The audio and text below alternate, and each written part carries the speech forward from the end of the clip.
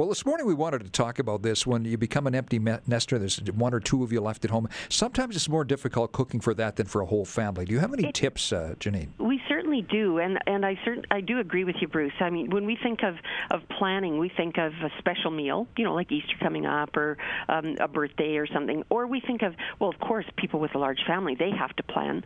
But when it's just one or two of you, you think, why bother? It seems like it's more work than it's worth to do anything. But once you get into it, I think it really is worthwhile. Like most people, when I'm planning for just my husband and myself, I think of a main dish. Oh, should we have roast beef or ham or that sort of thing? But then I run through the fridge at the last minute. What can I add in for the vegetables and the sides, right? But those 7 servings of fruits and vegetables are so important, so we should be thinking about them. If not first, then we should be thinking of them like all along. It's not hard, though, to peel a carrot, put some cucumbers on the table, cook a little bit of broccoli. The harder part is planning what do you cook. You don't want to eat cold food all the time or piece something together. So we do have some recipes, and we're doing more. We're trying to do more and more. There are more of us out there that need to just cook for a few and perhaps don't want to eat the same food 4 times in a row in order to use up a larger dish. So we do have a sheet which we just call Cooking for a Few. Has some really good things on it. There's like a salmon loaf. Remember salmon loaf? Oh, sure. Yeah, I like salmon loaf, actually. Yeah. A lemon chicken. So you can call in and we can certainly send this sheet out for people.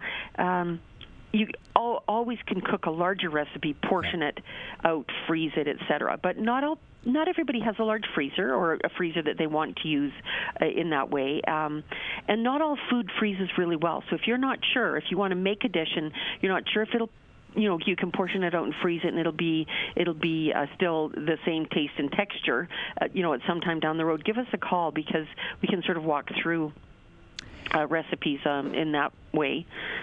And the one important thing about when you're cooking a larger batch and going to break it down and put it into the freezer, and believe me, if you put something in the freezer and take it out a week or 2 from now, it's not a leftover anymore. Oh, it's a brand new dish. Sure. Yeah, you're right. No, it's good. Wow. Yeah. So it's important to cool those dishes down very quickly before refrigerating or freezing, like soups and chilies. Just put some ice water in the bottom of your sink, put your pot in, stir it, and within about 15 minutes it'll be cool enough to package. Other things like meat or casseroles, put serving size amounts into a smaller dish or onto a plate and refrigerate it really loosely covered. The most important thing is to get the heat out of it before you cover it completely, and that's for safety. That's not got anything to do with taste or texture.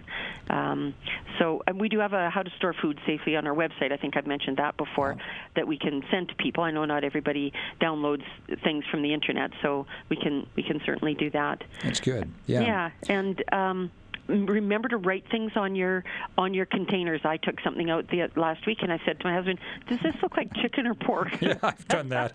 It was great, and I wish I remembered what it was and how we'd made it. But at the time when I took it out, I thought, I don't think it's been in there very long, but it should have been labeled and dated. Yeah. Well, some good tips. So we hope people get hold of you. It's at ATCOBlueFlameKitchen.com. ATCOBlueFlameKitchen.com or 81877-420-9090. Janine, thank you so much. Thanks, Bruce. All right.